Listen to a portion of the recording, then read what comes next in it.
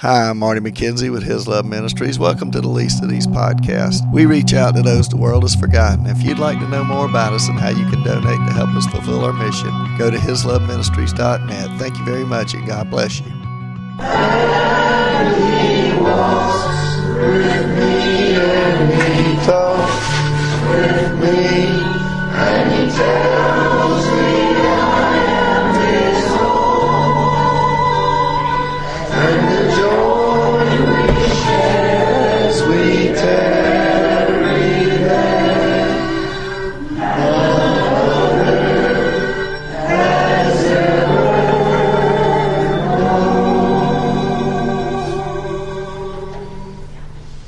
Amen. Walking in the garden with Jesus. Unless y'all had another one, I was going to go ahead and get started with the message this morning. If somebody else had one that y'all had your heart set on singing, if you do, we'll sing it at the end or something.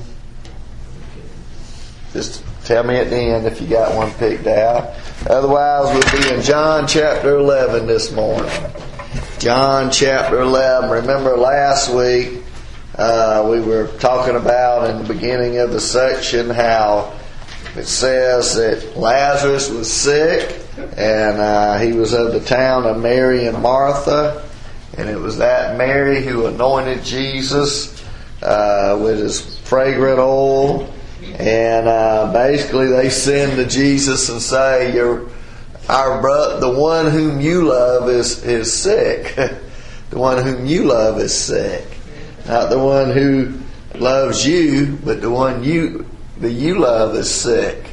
And when Jesus hears this, he says, this sickness is not unto death. He tells the messenger to go back and tell Mary and Martha that this sickness is not unto death, but this sickness will be for the glory of God, that the Son of God may be glorified, that both the Father and the Son would be glorified.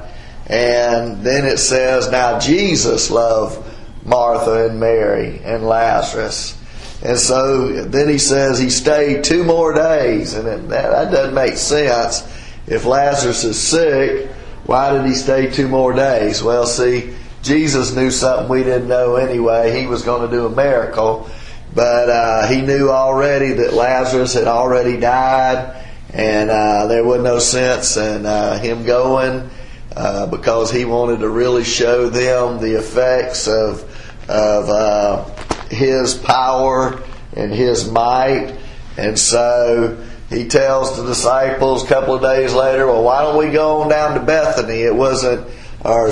Actually down to Judea, and that's right near where Bethany's at. And they say, well, are you going to go? They tried to kill you there. And it's not like they're going, but they say, are you going to go, Jesus? And it's a singular, not plural, It's not like, are we going? It's, are you going? They tried to kill you. We're not planning on going, but are you planning on going? They tried to kill you last time. And then Jesus basically answers and says, my time has not arrived. As long as I'm walking within the plan of God's work and His will, that right now it's not my time to die, but when my time is up, then I will die, is what he says when he talks about walking in the day. And then he tells them that we need to go because our friend Lazarus is sleeping. They say, well, if he's sleeping, he'll get well. And he tells them plainly, no, Lazarus is dead. And then he says he was glad for your sakes that he was not there, that you may believe. See, he's wanting to strengthen these disciples' faith. And then Thomas, who we know as Doubting Thomas, at this point, I think in verse 16, he's really showing a good bit of faith, a lot of strong devotion in Jesus. And he says, let us go that we may die with him. I don't think he's doing one of this, y'all remember the old donkey Eeyore? It's going to rain, and he's always Mr. Pessimistic. Well, I think we always portray Thomas that way, but I think here he's really saying, okay, well, if that's what we need to do, let's go do it. And so that's kind of where we finished up last week. And let's read a few verses starting in chapter 11, verse 17. It says, so when Jesus came, he found that he'd been in the tomb. He'd already been in the tomb 4 days. Now Bethany was near Jerusalem, about 2 miles away, and many of the Jews had joined the women around Martha and Mary to comfort them concerning their brother. So Jesus, when he gets there, remember he waits 2 days. It takes a day for the messenger to get there. He waits 2 days, and then he goes, and it probably takes him a day to get there. So when he gets there, Lazarus has already been dead, been in the tomb 4 days. Remember, this is a hot country, and I think Jews today, even still today, I don't know what their reasoning is, but they bury people, try to bury people on the same day that they die.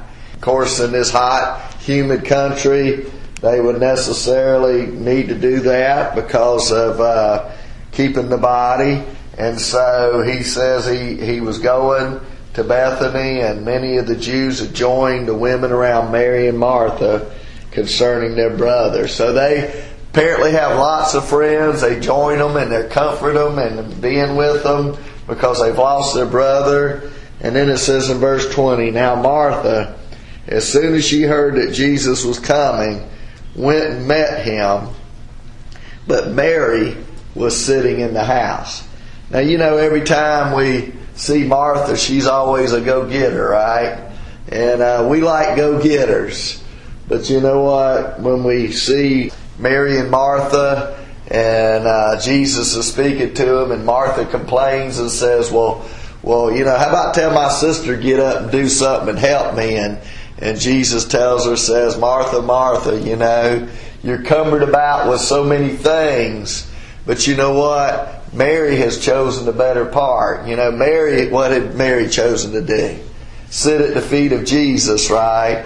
She had chosen to sit at the feet of Jesus and listen to his teaching, learn from him. And you know, that's what, you know, God loves it when we serve him and we work for him. And every time you see Martha, she's doing. And every time you see Mary, she's, guess what? She's sitting at the feet of Jesus. You know, she was sitting at the feet of Jesus listening. And then here she's sitting at the house waiting on Jesus. And a little while later, she's going to be, you know, at the feet of Jesus weeping over her brother.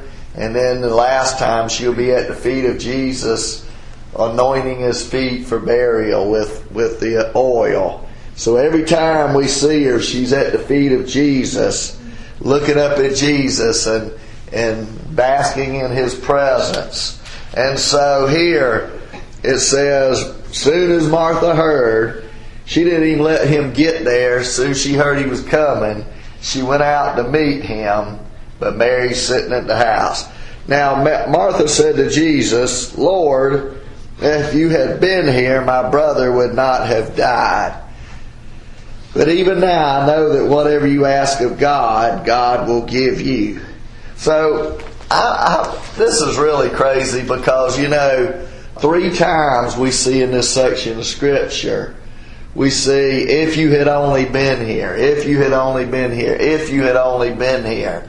Mary says it, Martha says it, and then the crowd says, could not this man who healed a man with blind eyes, could he have not stopped this man from dying? So 3 times that's in this section. And it's amazing to me that, I don't know, they've seen all the miracles. You know, remember this is the 7th miracle that we'll see that Jesus does in the book of John. But he's probably done hundreds of miracles, maybe even thousands of miracles by this time. And we don't know, and Jesus has saved the greatest miracle of all for last in the book of John here. He's going to raise Lazarus from the dead. But I don't know. I really don't know what Martha's reaction is, because she's kind of a doer and whatever, and she's probably like, well, Jesus, why weren't you here? You know, when Jesus said this sickness is not unto death, but that the Son of God may be glorified and that God may be glorified, they probably heard, well, you know, he's not going to die, period, at all. And so they were expecting Jesus to be there either to comfort them or to be there to heal him. And Jesus has not shown up, and now Lazarus has been dead for 4 days. And they're thinking, you know, do you really love me, Jesus?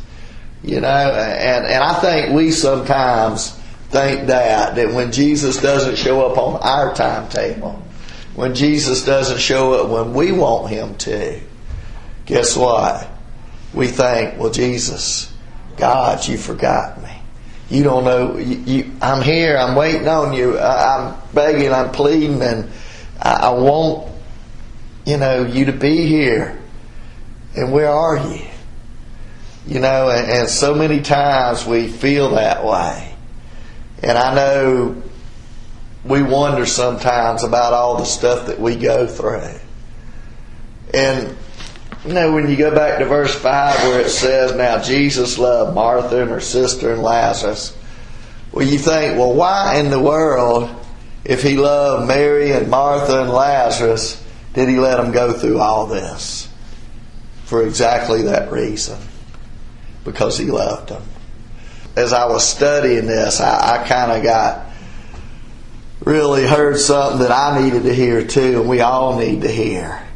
That the fact that the way Jesus loves us is by showing Himself to us. And it's not always because He's right here when we need Him and we want Him and we got all the answers and got all our problems fixed and all of our things solved.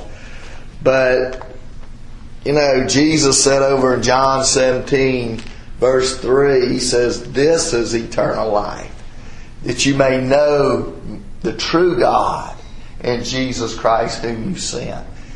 This is eternal life. Eternal life is not going to heaven, folks. If you've been saved, you have eternal life right now. You have eternal life. You have not only quantity of life. One day you're going to go to heaven and be with Jesus forever. But you have quality of life. And you say, my life isn't quality. Well, it's a whole lot better than it would have been if you hadn't been saved. I'll tell you that, because who knows where you'd be right now if you weren't saved.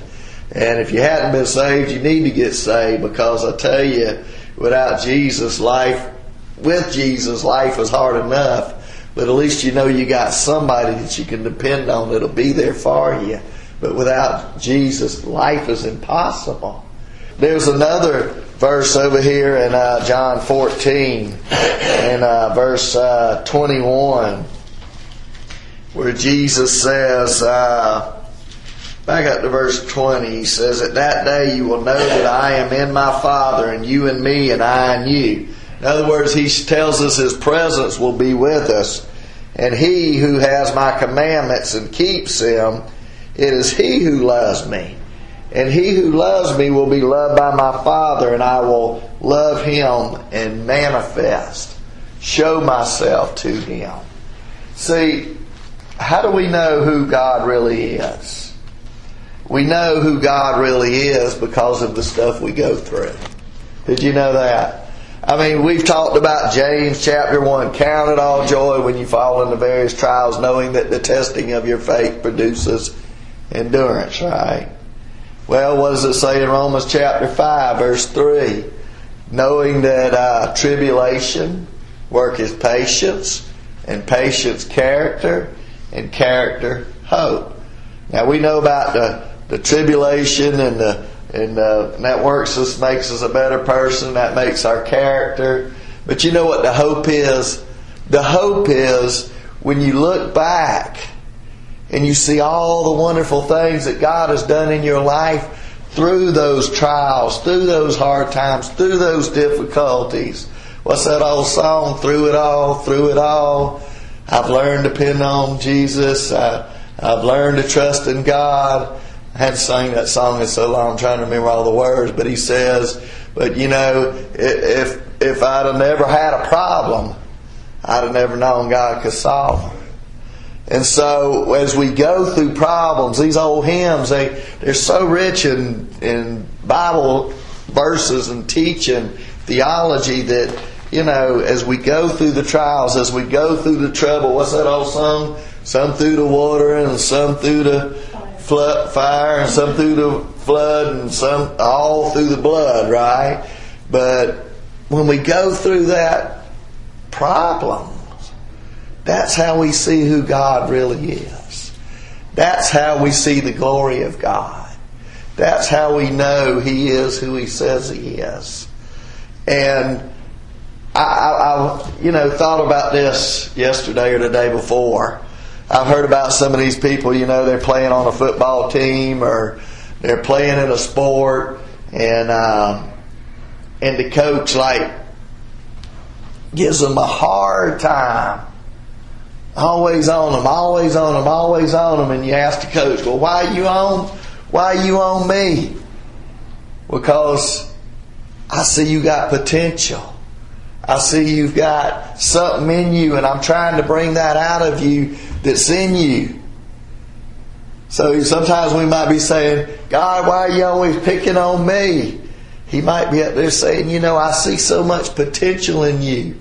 I see so much good that you can do. I see so much that I want to do in your life that I'm allowing all these things so that you can become the person that I want you to be. Have we ever thought of it that way? That hit me this week. I think sometimes, why are you picking on me? And maybe it's because he sees something, like old Gideon, he says, Gideon, thou mighty man of valor. And Gideon's going, I'm up here hiding in the grain, up here in the thing, instead of out there on the hill, threshing the grain. Why you call me a mighty man of valor? I'm scared to death. But he saw in him what was there. He sees us as we can be, not as who we are, right? Think about David, all the trouble he went through. 12 to 19 years he ran from Saul so that he could become the greatest king of Israel. Think about Joseph, how much he went through so he could be second in command of all of Egypt. Think about Daniel. Think of Ezekiel. Think of all those folks over there in Hebrews chapter 11 that went through so much stuff so that they could be the kind of person God wanted them to be. And sometimes we just think, God, what are you doing to me? Why are you giving me such a hard time? And I'm guilty of it too. Sometimes I think, what are you doing? I see all these people like Psalm 73, they're just getting away with everything and doing whatever they want to do, and they live like they want to, and they don't ever seem like they have a problem, and they just wander around and do their thing. And here I am over here trying to serve you, trying to do what I think's right, and Lord, I just feel like you've dropped a whole building on top of me, and I wonder, why is that going on?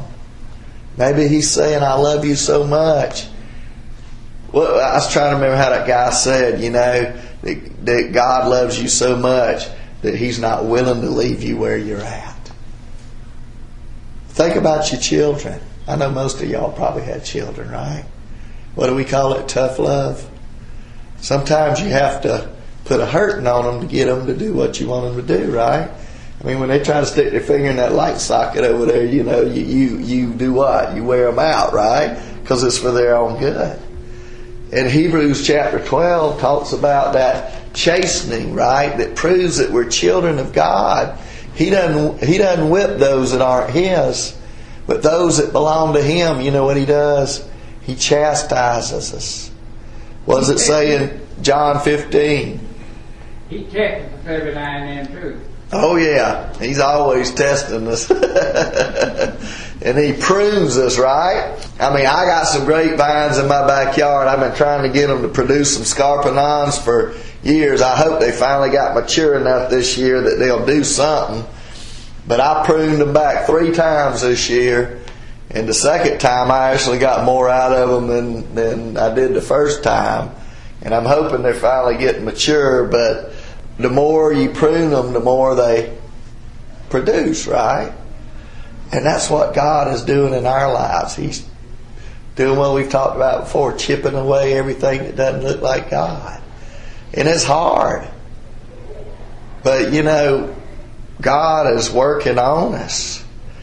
But we live in the here and the now. If only. If only. If only.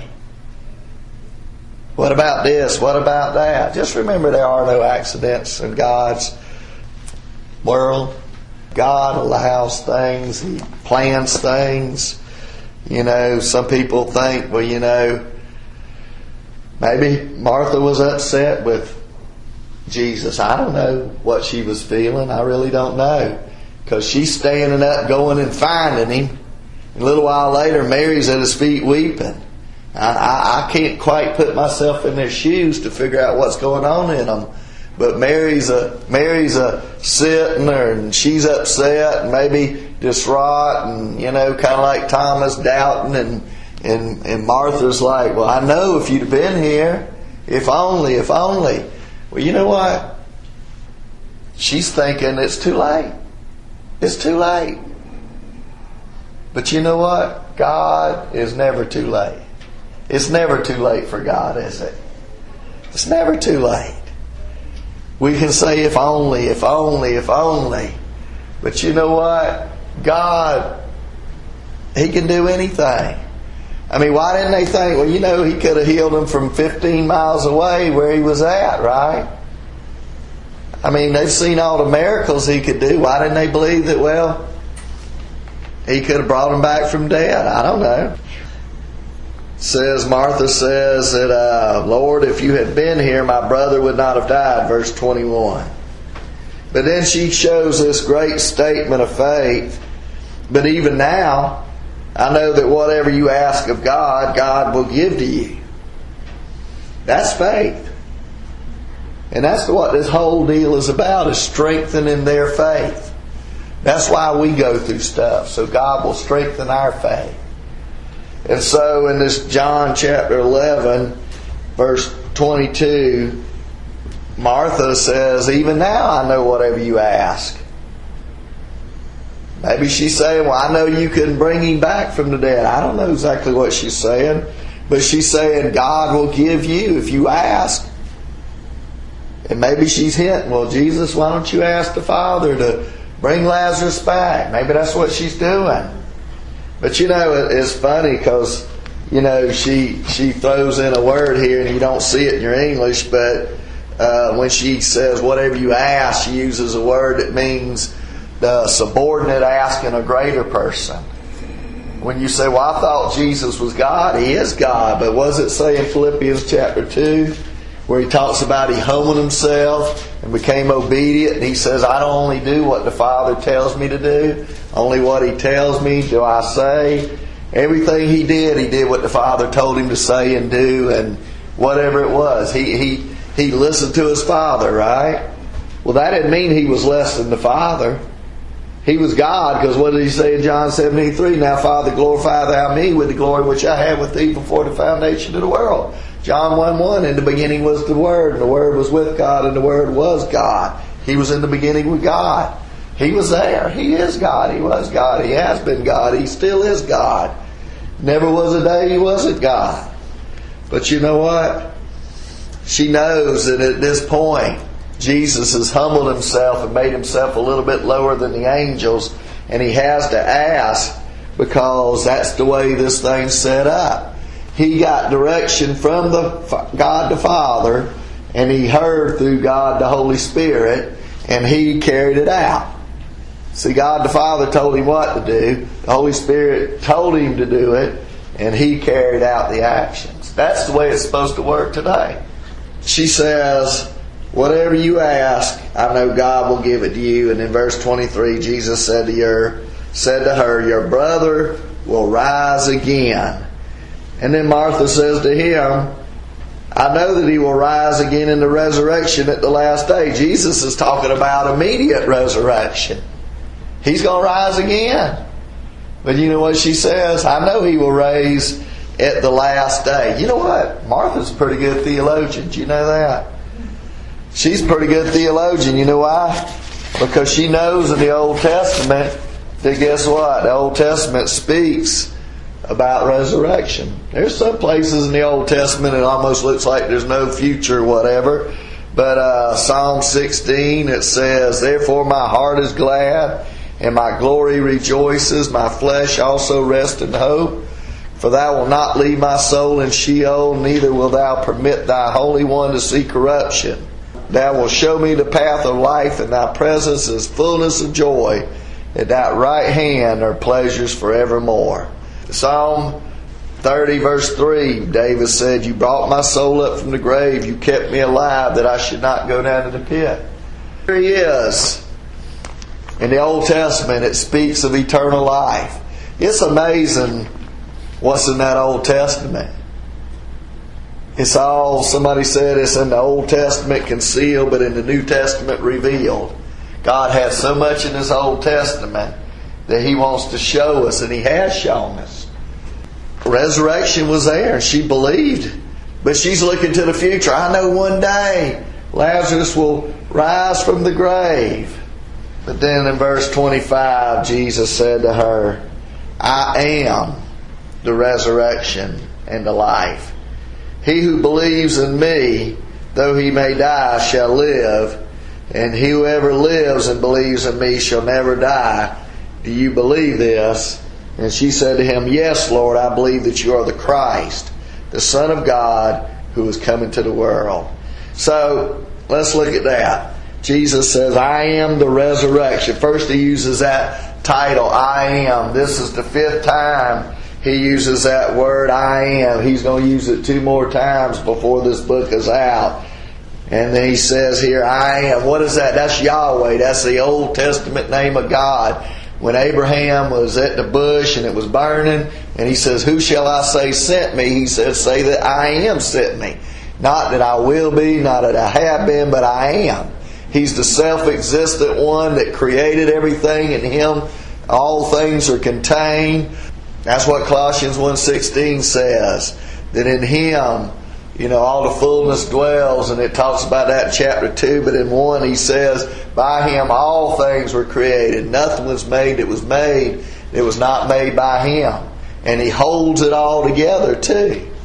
It consists because He holds it all together. And he said, first, I'm Yahweh, I am the great I am. That self-existent God, that covenant name of God, that was the name He gave Abraham when He made that great covenant with him. And He says, I am the resurrection. What is the resurrection? The resurrection means that there's power. See, that's resurrection power. When Jesus was resurrected, in Romans chapter 1, it talks about the fact that by the power of God, He was resurrected. He's shown to be God by that resurrection power. See, He is powerful. He is the one that resurrects us, the one that is able to give us that power for living, the power to do anything, the power to get through life. And then He says here, He's also the life. What is that? Go back to John chapter 1 verse 4. In Him was life. And that life was the light of men, right? Think about that. That He's not only power for living, but He is the power that makes us living, right? Because you know what the Bible says? We're going to see in a little while. We won't get to talk about it today. But we're going to see next time we talk about it that Jesus, when He resurrects Lazarus, that Lazarus is a picture of all of us. We are all dead in our trespasses and sins. And unless Jesus exerts His power and says, Come forth, and brings us alive, because it says in Ephesians 2, we're dead in our trespasses and sins. Unless Jesus does that, we're in trouble. So He's saying, I am the resurrection. That's not past, it's not future, it's right here, right now. He took the resurrection out of a book and He put it in a person. Jesus is that person. I am the resurrection. That makes it personal, because He's the one we can trust.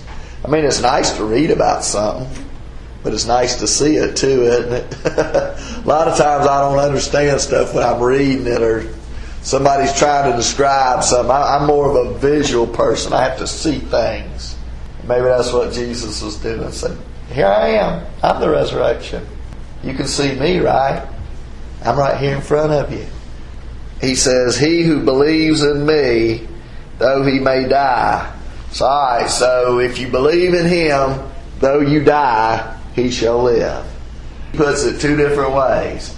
If you happen to be alive here today and your physical body dies, you're going to live. I hadn't thought about this, but did you know we think about dying and we think about it's horrible, and yeah, sometimes it's horrible the way we die or whatever, and I know these are uncomfortable passages. Really, I talked about it last week about going to sleep and you just wake up in the arms of Jesus. You really won't know that you died, except for you'll be right there in the presence of Jesus. Bam! You'll be like, okay. And there'll never be 1 second, not 1 millisecond, that you'll be out of the presence of Jesus. You'll be here 1 second. The next second you'll be not even a second. Bam! Just split second. Just bam! You're right there in heaven with Him. And you won't even know what happened. I won't know what happened. Because we'll be right there. We'll never be out of the presence of Jesus. So if you die, you're going to live forever because you're already alive in Him. And then He says, but whoever lives and believes in me shall never die. So, in other words, that's 1 Thessalonians 4:16. When it talks about the trump, the shout, the voice of the archangel, and the trumpet of God, and those who are dead, those who are alive in Christ, will be raised up to meet Him in the air. Did you know that one day Jesus is coming back? He could come back right this second. There's nothing to stop Him. Right in the middle of this church service, my Bible could hit the floor. I don't know if our clothes would be here or what, how it'd work, but we'd be gone. We'd be with Jesus up in the air. And it could happen just right now. That's called the rapture. And Jesus could say, come on, Marty. Come on. You put your name in there. I'd name somebody, but I'd have to name all of you. Somebody feel left out. So, and then He says to her, do you believe this? He's asked her, do you believe? And I just want to read this, and then I'm not even going to explain it, but we're going to quit today.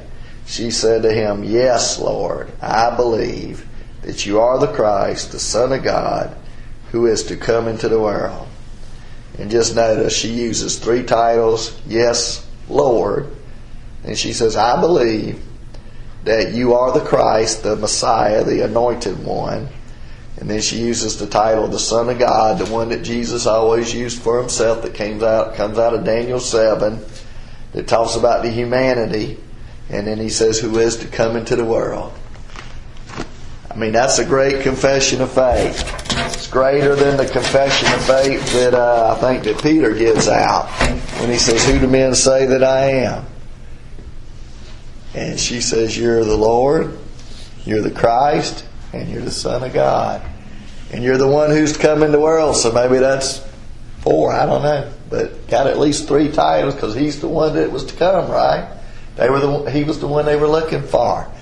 Let's just put it this way today. God's working on us. What was that little kid's song? He's still working on me. I can't remember how it goes. I didn't grow up with all those songs, but I hear people talking about them every once in a while. He's still working on us.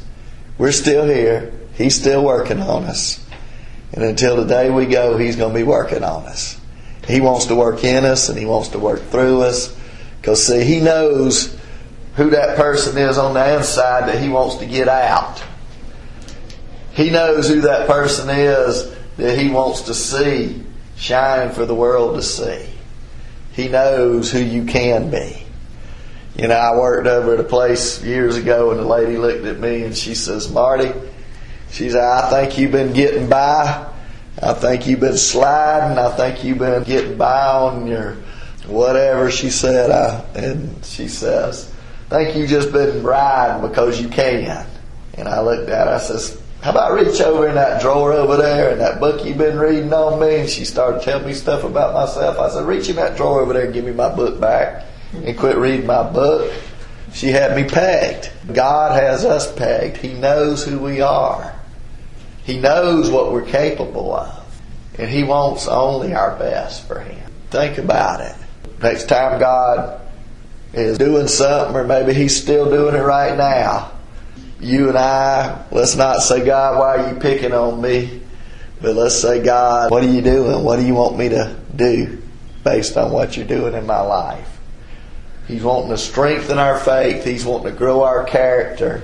He's wanting us to become more and more like Him every day. And that was what He was doing to these people. Even though we think, well, that's cruel, that's mean. It's not. Because we whip our kids because we want only the best from them, right? We fuss at them when they get a B instead of an A because, you know why? We know they could have got an A, right? When they play a sport or something, we fuss at them because they only did this and they could have done that. Because we know you didn't give it your all. You didn't do your best. And God's up there thinking, all right, Marty, you're going to have to get off the stick, son. I know you're capable of more than that. So quit playing around.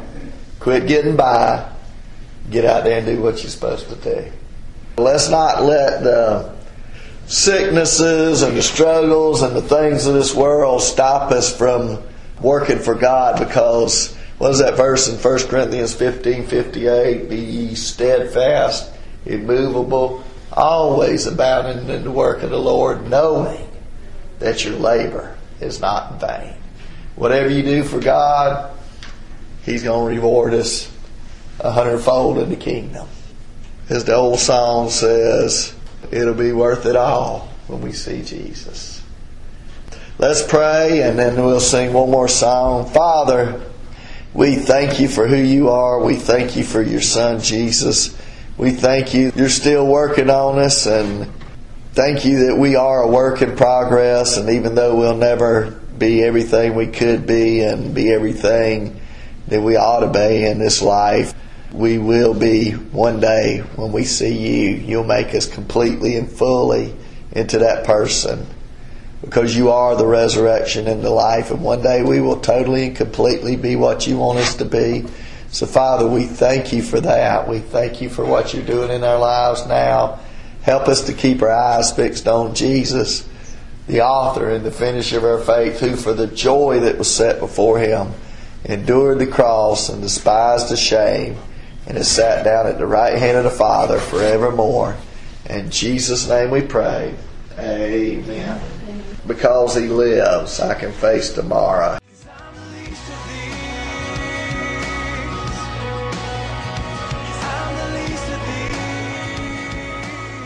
Hi, I'm Marty McKenzie with His Love Ministries. Please help us reach out to those the world has forgotten. Everyone we minister to is locked up in some way, shape, or form. Those in the nursing home facilities are locked up in bodies that do not work, in a wheelchair or in a bed. We minister to children and youth who are locked up because of behavioral problems. Some have told us we want to have a real family because their parents have lost or given up custody of them. Other kids are locked up because they've committed crimes. We also minister to those locked up at the jails and the prisons, to those locked up in addictions to drugs, alcohol, depression, and suicidal thoughts, to those locked up in a variety of other things that keep them from becoming who Jesus wants them to be. He came to give us abundant life, joy, and set us free, and these people that we minister to are not free. Our desire is to show them, whatever their background, no matter what they've done, to see how much God loves them. We seek to help them receive forgiveness and freedom from their sin in Jesus Christ. We minister in the local area of Savannah, Georgia, and surrounding Effingham and Chatham area. We have recently expanded our ministry to the Lexington, Columbia, South Carolina area. We do over 2,000 services every year. We hope and pray that you will support us in some way so we can continue our mission. Go to hisloveministries.net and click on the Donate Now button, or send it via regular mail to Post Office Box 1881, Lexington, South Carolina 29071. We hope and pray that you will do that. Thank you and God bless you. And you shall know the truth, and the truth shall set you free. John 8:32.